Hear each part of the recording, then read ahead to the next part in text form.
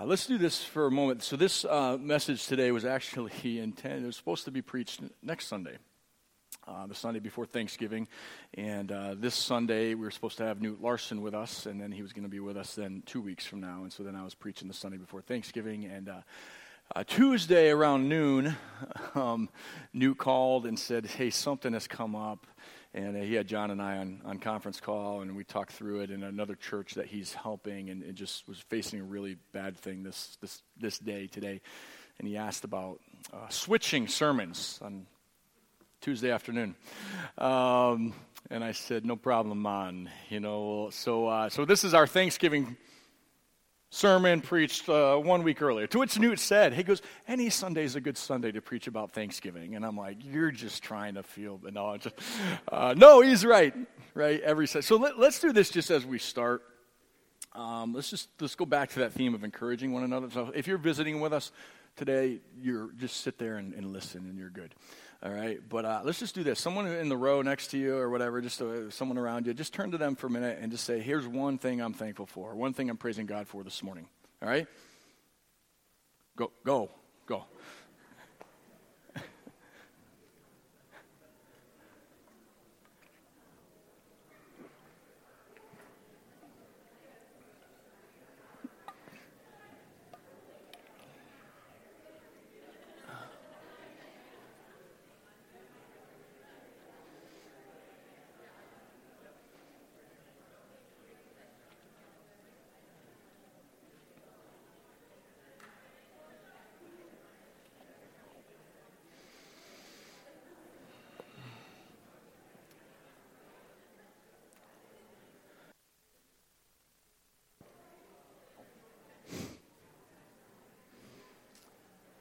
Amen. Well, this is worship, is it not? This is worship. When we declare God's goodness, what God has done, this is worship. I have a brother actually sitting right down here in the front who has, I think, particular reason to be thankful this morning. Lucas Kimball is down here with his fiance. Yes, Caroline. So welcome, Caroline, first of all. And congratulations. So this is good. I leaned over to Hannah there. I'm like, that is Caroline, right? You are Caroline. Right? Okay, good. He's just smile and nod. It's my cousin, but we just, no, okay. But hey, congratulations. We're excited for you both. So, and good to have you here this morning. So, it is worship, though, isn't it? Whenever we lift up God's goodness and faithfulness, proclaiming His goodness. Turning your Bibles to Luke chapter 7. Luke chapter 7. And one other thing I'm thankful for, I just encourage you to be thankful for as well. I'm thankful for these guys. Griffin and Tom and Luke has jumped in too, and just jumping in to lead worship so that I can be freed to do this. And that's, I know these guys feel the weight of that, and they've been so encouraging. So if you get a chance, thank these guys too for what they're doing and helping. And Pete too, he's been taking over some of the teaching on Wednesday nights, and so I'm thankful for people who are supporting me in that way, and appreciate it. Luke 7, and I'm going to start reading in verse 36. So one of the Pharisees asked him, referring to Jesus, one of the Pharisees asked Jesus to eat with him, and Jesus went into the Pharisee's house and took his place at the table. And behold, a woman of the city, who was a sinner, when she learned that he was reclining at table in the Pharisee's house, brought an alabaster flask of ointment. And standing behind him at his feet, weeping, she began to wet his feet with her tears and wiped them with the hair of her head and kissed his feet and anointed them with the ointment. Now when the Pharisee who had invited him saw this, he said to himself, if this man were a prophet, he would have known who and what sort of woman this is who is touching him, for she is a sinner. Jesus answering said to him, Simon, I have something to say to you. And he answered, say it, teacher. A certain moneylender had two debtors. One owed him 500 denarii and the other 50. When they could not pay, he canceled the debt of both. Both could not pay, right? Now, which of them will love him more? Simon answered, the one, I suppose, for whom he canceled the larger debt. And he said to him, you have judged rightly. Then turning to the woman, he said to Simon, do you see this woman? I entered your house. You gave me no water for my feet, but she has wet my feet with her tears and wiped them with her hair. You gave me no kiss, but from the time I came in, she has not ceased to kiss my feet. You did not anoint my head with oil, but she has anointed my feet with ointment. Therefore, I tell you, her sins, which are many, are forgiven, for she loved much. But he who is forgiven little loves little. And he said to her, your sins are forgiven. Then those who were at the table with him began to say among themselves, who is this who even forgives sins? And he said to the woman, your faith has saved you. Go in peace. You ever been pardoned from something? You ever not given what you deserved? Years ago in college, I was dating a girl for a little while from Ohio. Good place. But I was there, and it was over Christmas break, and I had taken her to work, and I borrowed her dad's car to do it. I drove her to work. I think she worked at Elder Beerman, and I drove her to the mall. I was driving back, and there was this weird intersection exit thing. It was in Findlay, Ohio, and we actually go by it still on occasion when we go down to Columbus and cut through there. And I see it, and I still look at it, and I'm still not sure exactly what people are supposed to do at that intersection. So I did, and I did some kind of traffic violation. I wasn't even sure what I did, and I didn't even know I'd done it at first, and I drove through, and all of a sudden I look in the rearview mirror, and there's the lights, and I'm like, oh no, are you kidding me? I'm like, here you are, you're trying to impress the family. I'm driving her dad's car, and I'm getting pulled over. And sure enough, the officer comes up, and he's like, license and registration.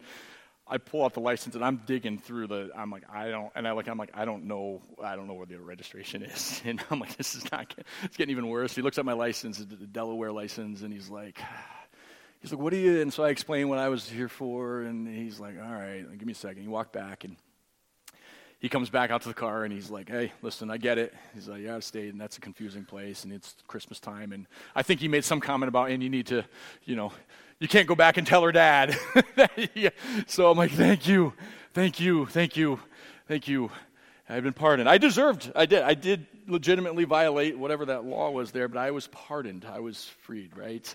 And this is what the point of this passage is in Luke 7, that we are pardoned. Not getting what we deserve. This is a big theme in Luke's gospel. And I think one of the things in Luke's mind as he done this, because there's a lot of references that would make me think this.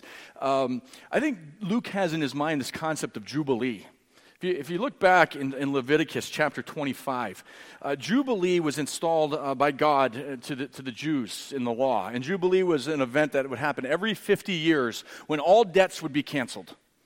Land debts, loan debts, slavery debts. If someone sold themselves in slavery, all of these debts would be canceled. And let me just read to you, just for a point of reference, from Leviticus 25, verse 10. It says this, you shall consecrate the 50th year and proclaim liberty throughout the land to all its inhabitants. It shall be a jubilee for you, when each of you shall return to his property, and each of you shall return to his clan. That 50th year shall be a jubilee for you. In it you shall neither sow nor reap what grows of itself, nor gather the grapes from the undressed vines, for it is a jubilee. It shall be holy to you. You may eat of the produce of the field. And if you flip over, the whole chapter addresses what takes place during Jubilee. In chapter 25, verse 39, he addresses the slavery aspect of it. And I just closed my Bible without the bookmark in it, and now I have to go back and find Leviticus. It's not one of those books that the Bible naturally falls open to. Leviticus 20, there we go. So you go on later in the chapter, verse 39, it says, if your brother becomes poor beside you and sells himself to you, you shall not make him serve as a slave. He shall be with you as a hired servant and as a sojourner. He shall serve with you until the year of Jubilee. Then he shall go out from you, he and his children with him, and go back to his own clan and return to the possession of his fathers. So Jubilee, it's this concept of the canceling of debts, of freedom being granted. And you look throughout Luke's gospel, and he echoes this theme all over the place, this theme of forgiveness and of release throughout the gospel. And I think he has this in his mind. Indebtedness being canceled. All right? If your bank calls you tomorrow, says, hey, listen, I know you got an outstanding mortgage, it's canceled, it's done, it's over. I think, would there be people in this room be a little bit more, a little excited about that? Like, seriously, no more mortgage? Do you know what I can do with that money? Like, we can go on a cool vacation. I can take my kids to the real zoo instead of PetSmart. Like,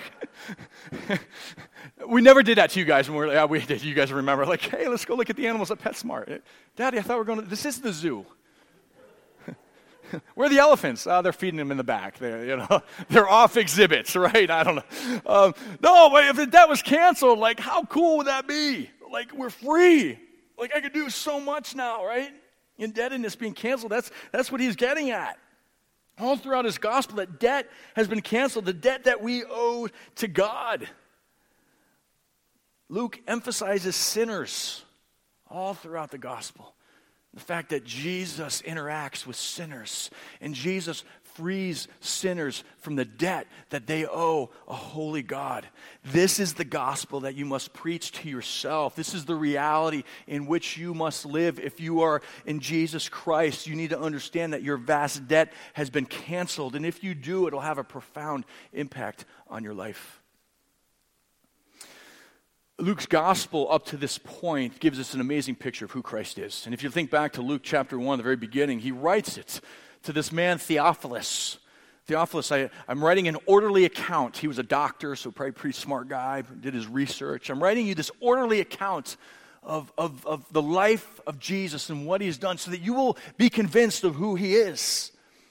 And he unpacks it. There's this genealogy at the beginning. It's a significant genealogy that points to his Davidic roots. He has a right to the throne. He records miracle after miracle, showing us the power and authority of the God-man. And then you get to chapter 7, and chapter 7 is fascinating to me. I think all of these themes come together. When you get to chapter 7, you look at the beginning of the chapter, and there's the account of the centurion's servant. Remember, the centurion comes to Jesus, could you heal my servant? He's sick. And Jesus is like, let's go to the house and do it. And the centurion says, no, don't bother. You don't need to. I know who you are. Just say the word and he'll be healed. And Jesus is like, that's great faith. And so without stepping foot in the house, without touching the man, without seeing the man, Jesus from a distance pronounces him healed, and he's healed.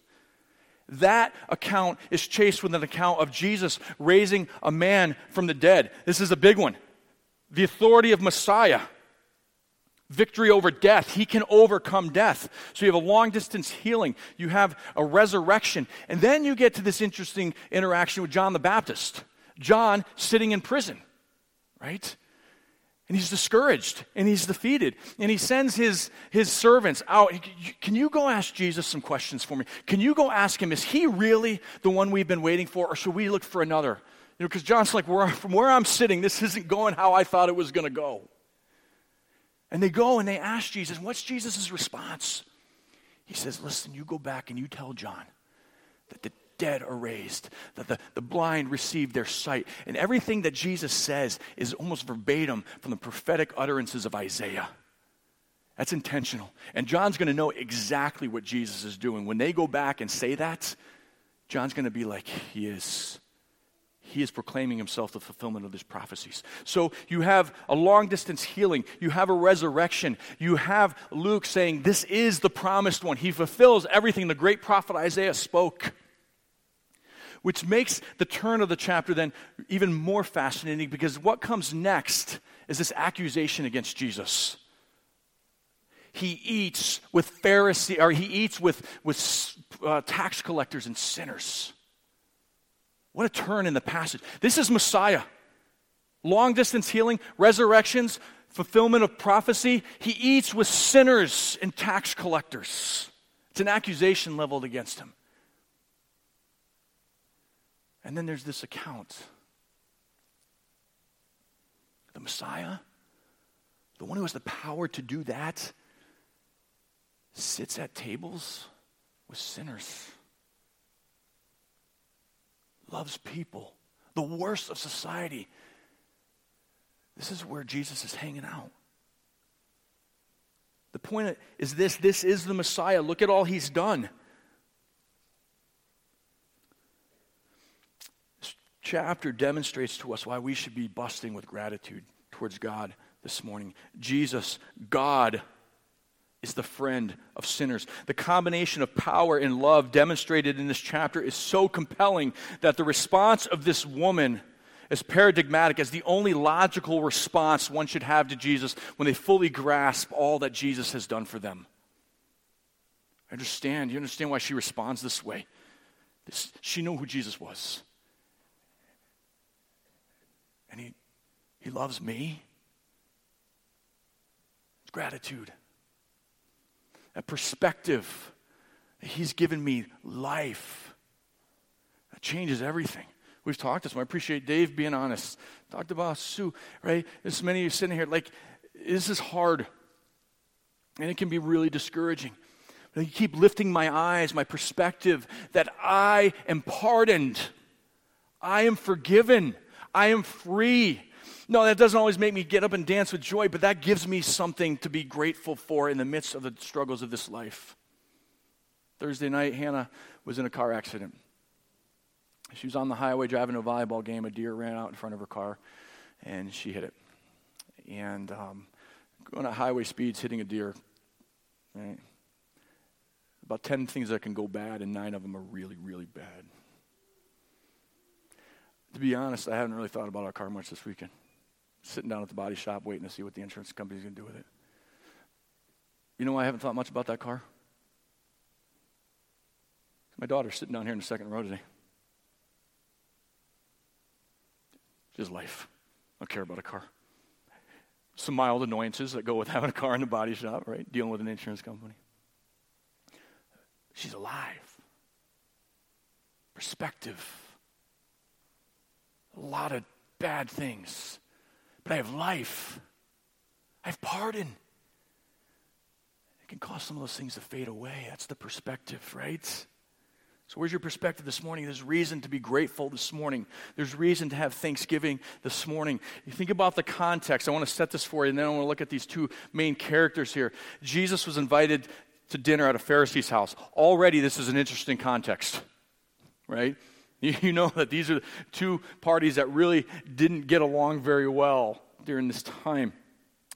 Obviously, it already had some kind of an interaction, right? Most likely what had happened is Jesus had been teaching. The Pharisee and the woman both had heard him, and they both responded to him. I'm not sure why he invited Jesus to his house. Maybe it was curiosity. Maybe he was impressed. Maybe he wanted to ask more questions. Could have just been a normal gathering of the intellectuals. They would do this. They'd get together, all the smart people, and they would talk for a while. And it makes sense to invite the visiting rabbi to be part of that. I don't know what his motive was, but they're together at a banquet. Now, the question may be, like, how does a woman like that get into a banquet like this? Right? Well, at that time, it was pretty common. It was open. You could have your banquet, and people from the town could just come, and they could sit around the room, around the wall, and they could watch and listen to the conversation around the table. Like, this is totally foreign to us. Right? Imagine like walking into Dick DeVos's house at a dinner party and going, I'm just here to hang out and listen to what you guys are talking about. Like, it probably wouldn't happen. Like, we just don't do that. Or walking into your neighbor's house like, hey, I saw the cars out. I'm just going to sit back here in the corner and listen to you guys talk. Like, it's weird to us, but it wasn't weird then. You just did it. And really, the issue wasn't her presence. It didn't seem to be odd that she was there. And again, I think because it was normal, her actions were what caused the stir. But it was public, right? And so she's there. They're reclining at table, it says, and it uses that terminology, which means the table would be set here, and they would be reclining kind of on some pillows, kind of laying down, and the table's here, the food's here, and they're around, and then the feet are facing out. And what that communicates to us is that this was a formal occasion. This was a formal banquet type of occasion where normal social norms would have been practiced. Okay, it would have been common for servants to have been standing around the room to attend to the visitors, washing their feet, other things. Right? The other thing that's significant to understand in this passage is that there were strong cultural expectations in the ancient Near Eastern world, especially in regard to hospitality. Jesus unpacks these in just a minute in his condemnation of Simon the Pharisee. But yeah, it would have been very common to wash feet of your guest, or at least provide water. I mean, you didn't even do the basic minimum. It would have been normal to kiss your guest in greeting.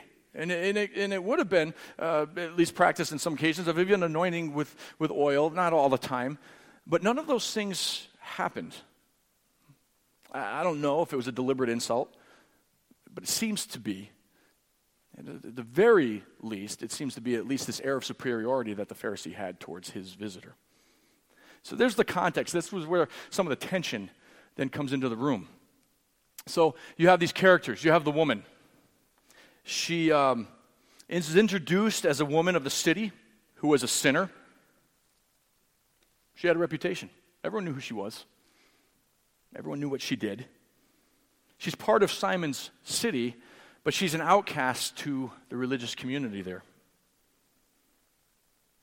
We also see very quickly that her life was radically changed by her interaction with Jesus. I changed the title. The form of the sermon I preached about 12, 13 years ago, and I had this section titled The Sinful Woman. When I was looking at it today, or this week, I was like, I think the better terminology is the forgiven woman. I like it, calling her that better, because I think it fits, right? Look what she did. She seeks Jesus out to express her love and gratitude. She sought him out, heard where he was going, and she's there. Wants to be in his presence, right? She's emotive. She's passionate. She's weeping. She's moved to tears. You get the sense that maybe she wasn't expecting this type of reaction. I don't know. The fact that she doesn't have a towel and it has to resort to using her hair tells me that, in a sense, she may have gotten there and was even more overwhelmed than she thought she was going to be. She's overwhelmed in the presence of Jesus. She's emotive. She's passionate. She may have even been a little bit angry, to be honest with you. She would have been very aware of the cultural expectations as well. And she may be sitting there too, a little bit frustrated because she knows that the Pharisee has slighted his guest. And she knows what Jesus has meant to her, and she may not be very happy about that, right? She demonstrates humility and devotion by wiping and kissing Jesus' feet. Okay? This is nasty. Feet are gross, right? Like, Trey, I love you, man. I'm not going to go down and kiss your feet this morning. And you haven't been walking around on dung-filled streets. I mean, it's just, right? It is gross, right? And you're like, and they had sandals. They didn't have, socks and nice Keens or hush puppies. I don't know, whatever, sandals and the filth of the streets, the grime of the streets. And here she is washing and kissing his feet. That's like a complete and total humility in her approach to Jesus. She's unguarded. She's unguarded and without reservation. I thought about football fans when I saw this. I was making fun of Derek because he was sitting down here. Right? I mean, you watch these football fans like up at Lambeau Field in December. Right? No shirts on, Favre painted on their chests. It's snowing. It's like -5, and they're like, completely unguarded. And every fan base has it. This is this guy at Ohio State. He's called the Big Nut.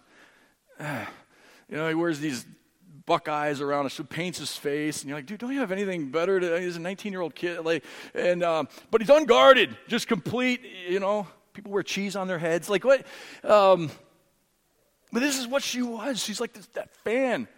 The World Cup's coming, right? Check out fans at World Cup games. You want to see what unguarded is, passionate, and this is what explains her response to Jesus. She bestows an honor on him that had been withheld by Simon. She gives sacrificially. This was probably a very valuable ointment. And the response, and we see this in other places in the Gospels where I think it was Judas who responded negatively to an expensive ointment being poured out. And it's like, you do not waste ointment like that on people. So maybe you pour it on their head, sure, but you don't pour that on people's feet. Like, that's a waste. I remember a few years ago, or a long time ago actually, more than a few years, my parents, when I was younger, they went with their best friends to Bermuda. And me and my sister weren't invited to go. I'm not mad anymore, but they went to Bermuda, and my mom, they loved telling the story. They went to this really high-end restaurant that specialized in prime rib. And they got the prime rib, and of course, Bermuda too, they got that, it's very proper. They've got kind of that English, British sense to them. So already the Americans were kind of a level below anyway, But so they go and they order the prime rib, and it comes out. And my mom's friend, Miss Jane, she looks at the waiter and she says, "Yeah, can you get me some ketchup for this?" Yeah. I said that waiter looked at her with complete and utter disgust. Like, how dare you violate this prime rib with ketchup? And said, let us know in no uncertain terms that he was disgusted with the request. It's a waste, right? And I would tend to agree, probably, right? And it's the same thing. Like, you do not do that. That's a waste. Don't pour that on people's feet. I got little kids. I can say things like feets. She pours out something necessary for her trade. This alabaster flask most likely was worn around her neck, hanging down low, her chest, below her breast, whatever. And it was used to help her smell better, and also they would say probably to help sweeten her breath. Things that would be very important for someone who's in the trade of prostitution. Right? One commentator says, it doesn't take much imagination to understand how important such a flask would be to a prostitute. And she pours it out. Why? She doesn't need it anymore. She doesn't need it anymore. Jesus has transformed who she is. This new person, a new life. She pours it out. God's love and his grace, it pulls us away from our past. It pulls us away from sin. And then we see that she had great faith. And Jesus is very clear here in her evaluation of her that it was her faith that saved her. Her actions were an outpouring of her faith, or evidence of her faith, but it was her faith that saved her. The tense, the terminology, we won't unpack this totally, but in verse 47, the tense of the verb, your sins are forgiven, it indicates a present condition that is based on a past action. Her sin had already been dealt with at some level in whatever the previous interaction was. Her actions here represent that she knows she's been forgiven. So you contrast her with Simon the Pharisee. He was judgmental, self-righteous, typical of a Pharisee, right? He had no self-awareness. No self-awareness. And this is the point of Jesus' story. The point of his story isn't that he was less of a sinner than her, right? Don't misrepresent Jesus' words when he talks about been forgiven little, sins much. Don't misrepresent that. That's not Jesus' point. His point is that this man just simply didn't see his sin. In his view, he didn't owe as much because he was so good. Because of his self-righteousness, his felt need for a Savior wasn't that great. So he didn't feel the same level of love that the woman felt. Yeah. I remember years back, Jeff and I were at Moody Pastors Conference, and actually they were, Samaritan's Purse was there, and they were talking about this program. And it may have been when it was in its infancy. I don't remember exactly the details. But they had a woman there, a girl from an Eastern European country. And she talked about getting a box at one point. And she said, I opened the box, and she said inside was a toothbrush. And there was a teddy bear. And she started crying. She said, I just cried. She goes, a toothbrush. And you're sitting there going, toothbrush. I can get that at Walmart. I can get a 6-pack, Or, she said, toothbrush. And she said, I'll never forget, she said, I'd never been given a gift before. Ever. She was an orphan. I'd never been given a gift. And then to have a teddy bear. Right? My kid's got 30 of them. She's like, I've never been given a teddy bear before. And she was overwhelmed by this. Right? And we sit there and we're like, that's not a big deal. That's how Simon went, that's not a big deal. I'm not much of a sinner. But for her, that girl, she's like, I've never been given a gift before. And she saw it through that lens, and that's what this woman saw. She saw the grace poured out. I've never been given grace before. I've been given something precious. Right? Since Jesus couldn't do anything for Simon because of his view of himself, he felt no compulsion to do anything in return for Jesus. He didn't give or serve Jesus the same way the woman did. His pride, his arrogance, his hard-heartedness, his hostility. He had a judgmental spirit. He had a slim understanding of what really defiles a person. He rejected sinners while Jesus accepted the sinner. He was insensitive. And he had a complete misunderstanding of the nature of God's forgiveness. Talk about who's the great sinner here. Right? The point here, his heart attitude just completely prevented him from seeing it clearly. He just couldn't see it. Right? Moms, how many of you ever have a conversation with your kid that goes something like this? Go clean your room. Okay. 5 minutes later, kid comes down. Room's clean. Mom goes in. What? Comes back. No, your room's not clean. This is out, this is out, this is out. Go clean your room. He goes back, cleans the room. Don't worry, Zach, I'm not going to call you out, bud. The mom comes out again, right? One of my kids, the one who's probably most like me, I remember Kathy saying to me one time, she's like, does she just not see? And I'm like, she doesn't. You know why I know that? Because she's me. And right? I mean, how many times? Craig, do you not see the socks on the floor? Like, no, I missed that. I didn't see it, She laughs at me because, we walk in my office and my books all have to be a certain way. And like the youth group kids and my own kids over the years have taken great joy going there and they poking a book in like 3 inch on the other one. So if I walk in right away, I see that. She's like, how can you see that? Or walk in the weight room, right? You walk in the weight room and why do not people understand that? You put the heavy plates on the bottom and the 2.5 and 5 pounds on the top. And I can walk and they're like, there's a 45 and a 2.5 and a 10 and a 35. It makes me angry. Like, who does that? And Kathy's like, oh, you can see stuff like that, but you can't see the socks on the floor. No, I don't see it, right? Our kids, they don't see it. The room's not clean. It looks great, Mom. No, we don't see it. Don't see it. Mike Burgess came up to me after. He's like, Craig, that's 2 weeks in a row. I've gotten an elbow from my wife for something you said in a sermon. I'm done with you. Pharisee just didn't see it. Couldn't see it. Completely oblivious because of his self-righteousness. And even after the parable is over, he doesn't want to acknowledge the fact that he's just as big of a sinner as she is. His answer is completely lame. Well, I suppose the one, dude, no, they're both equally sinner. They both should equally love, right? Doesn't see it. The point here, the parable is the key to the whole narrative. It's the key to understanding the entire narrative.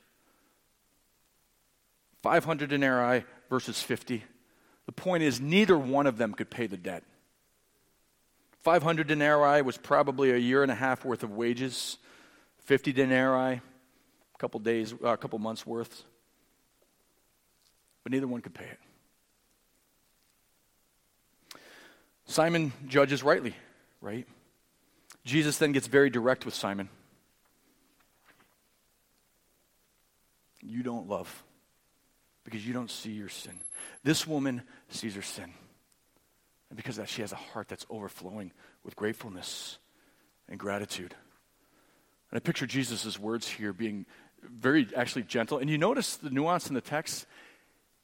He looks at the woman and he addresses Simon. He's talking to her. He's affirming her. He's propping her up. He's encouraging her. Why? Because Jesus loves sinners. Do you see this woman? Do you see this woman, Simon? I see her. I see her. She needed a kind word, and Jesus gives it. Why? Because he loves sinners.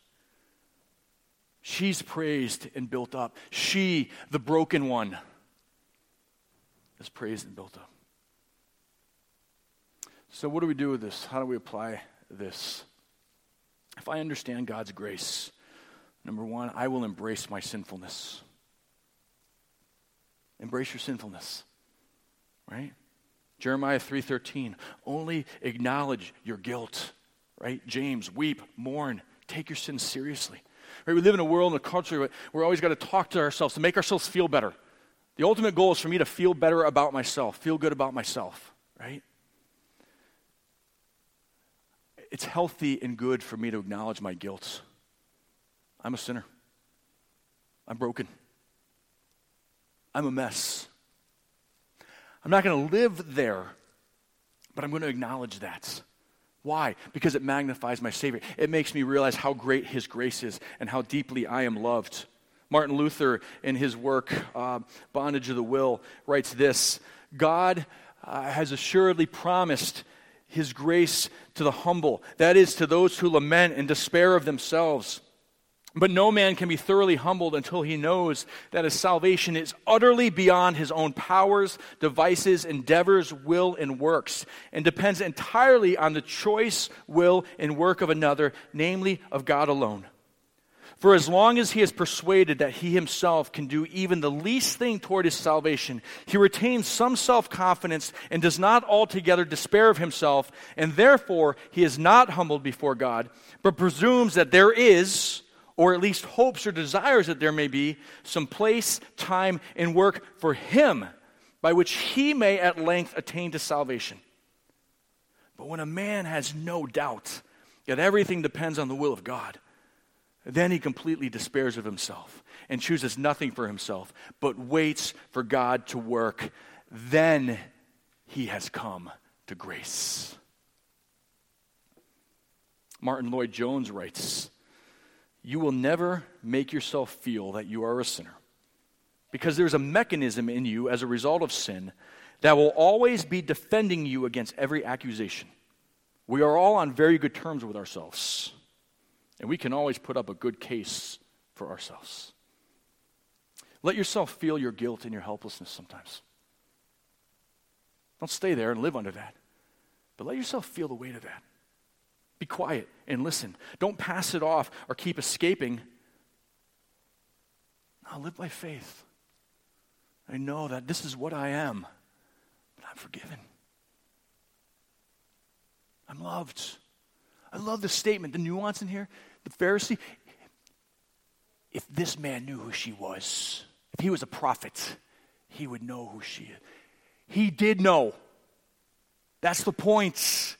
He did know what kind of woman she was, and he loved her and forgave her and canceled her debts. So embrace our sin. Be a seeker of Jesus. Be a seeker of Jesus, right? She sought Jesus out. She wanted to be with him, right? I remember when I was interested in Kathy, and you guys, you all know how this works, right? When I was interested in Kathy, and I remember being made fun of by Jim Cato. He was the team's director at Cedarville, because I was a team leader. So, and he said to me, he goes, "Craig, I noticed something. And every time Kathy's team has practice, you're working in your office across the hall." I went, "Jim, I'm just a hard worker. I'm trying to hard." He's like, "Yeah, I don't think so, right? You know how that is, right? You kind of know, and you kind of put yourself in the path of like, oh, right, Scott, you did this, right? You knew where Colleen was. Right, on accident, right? No, I'm seeking her out." That's what the woman did with Jesus. Give sacrificially, right? Not just of our finances, but of ourselves. She gave sacrificially. I will be unguarded and without reservation in my love and worship of God. I'll be unguarded. I love this here too, because this woman wasn't in church. People in the world around her understood that she loved Christ. Man, my worship and expressions of gratitude to God are so powerful to an unsaved world. Worship in other place. In fact, she wasn't even in a neutral site. She was in hostile territory. And she still was worshiping her God, right? I'll be unguarded. I'll have humility before my Savior. I'll express gratitude. I'll have humility before my Savior. I'll get rid of the roots of the tools of my trade. I don't need them anymore. I'll slam the door on my past. And you'll cease to be self-righteous and judgmental of others, because you'll be more aware of your own shortcomings. Be overwhelmed with gratitude. Your debts are canceled. This isn't about trying harder. I got to try to do what this woman did. No. It's about response. It's about understanding what I am and who I am. And that'll flow. Now, there are times I don't feel saved. I don't feel great about being a Christian. So there are times this is going to be a discipline. I'm going to exercise gratitude as a discipline. But man, I'll never forget, you had these moments as parents, right? You remember these snapshots of different things. And I'll never forget, Carissa wanted an American Girl doll. Something that we were not going to buy her. And if anyone knows how much one of those things cost, you'll understand why we were never going to buy her an American Girl doll, right? But the grandparents wanted to do this. This is why grandparents are great. And the grandparents, so they asked us. And Carissa wanted Josefina. So a Mexican. She wanted Josefina. And that's what she wanted. I want Josefina. And I'll never forget when Grandma and Grandpa got that for her. They wrapped it up. Carissa was sitting on the piano bench in our living room. And I remember her opening that doll. And the face that she had will be forever etched on her daddy's mind. Complete joy, smile, like in awe. It was amazing. You sat there as a parent and you're like, oh, this is cool. Man, every morning you wake up, brothers and sisters, you unwrap that grace, that pardon.